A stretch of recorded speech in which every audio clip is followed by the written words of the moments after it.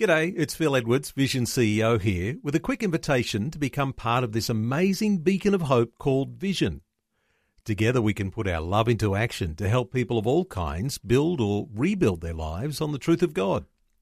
Please consider the part you can play during our upcoming Visionathon appeal, remembering that it's your support that makes Vision possible, including this podcast. Audio on demand from Vision Christian Media. Exploring faith and the future.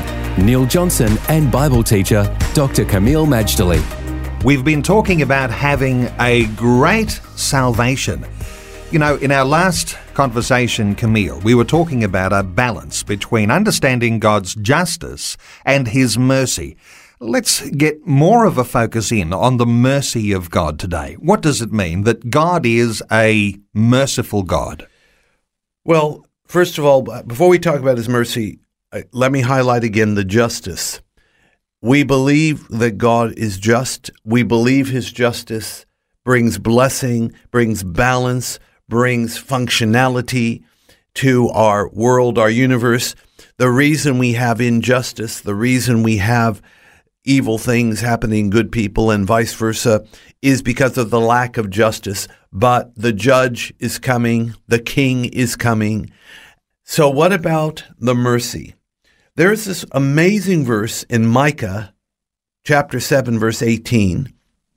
It really says it all here in one verse. Micah 7:18. Who is a God like you, pardoning iniquity and passing over the transgression of the remnant of His heritage? He does not retain His anger forever because He delights in mercy. Now, what an amazing description of God, that He doesn't hold His anger forever because He delights in mercy. And of course, the greatest show of His mercy was sending Jesus, His Son, to this planet to die on the cross for our sins, every single one of them. And that if we will believe in this glorious gospel of a crucified, risen, ascendant, returning Savior, that's where we experience the fullness of the mercy of Almighty God.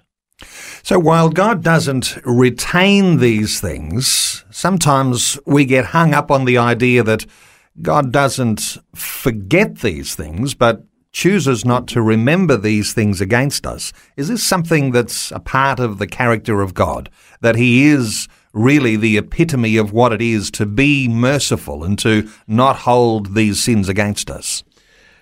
Okay, the thing is, you would think God remembers everything, but it does actually tell us in Scripture that He will remember our sins no more. Whether He literally wipes them out and He can't remember, like amnesia, or He puts it in a place where it cannot be brought to the light of day, I can't say, Neil. But I do believe what it says, He will remember our sins no more. We just take these truths at face value. And I think this is an important thing. When you have entered into covenantal relationship with God, simply meaning you said yes to the gospel, you received the free gift of salvation in Christ. It's not any good works you do that earns the mercy of God. It's believing and trusting in the work Christ has done that obtains for you the mercy of God.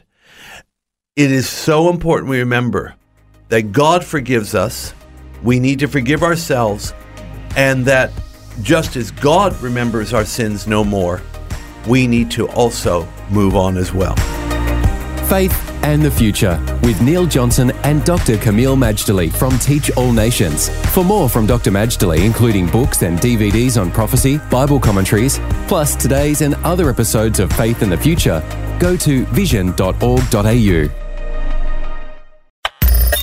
Thanks for taking time to listen to this audio on demand from Vision Christian Media. To find out more about us, go to vision.org.au.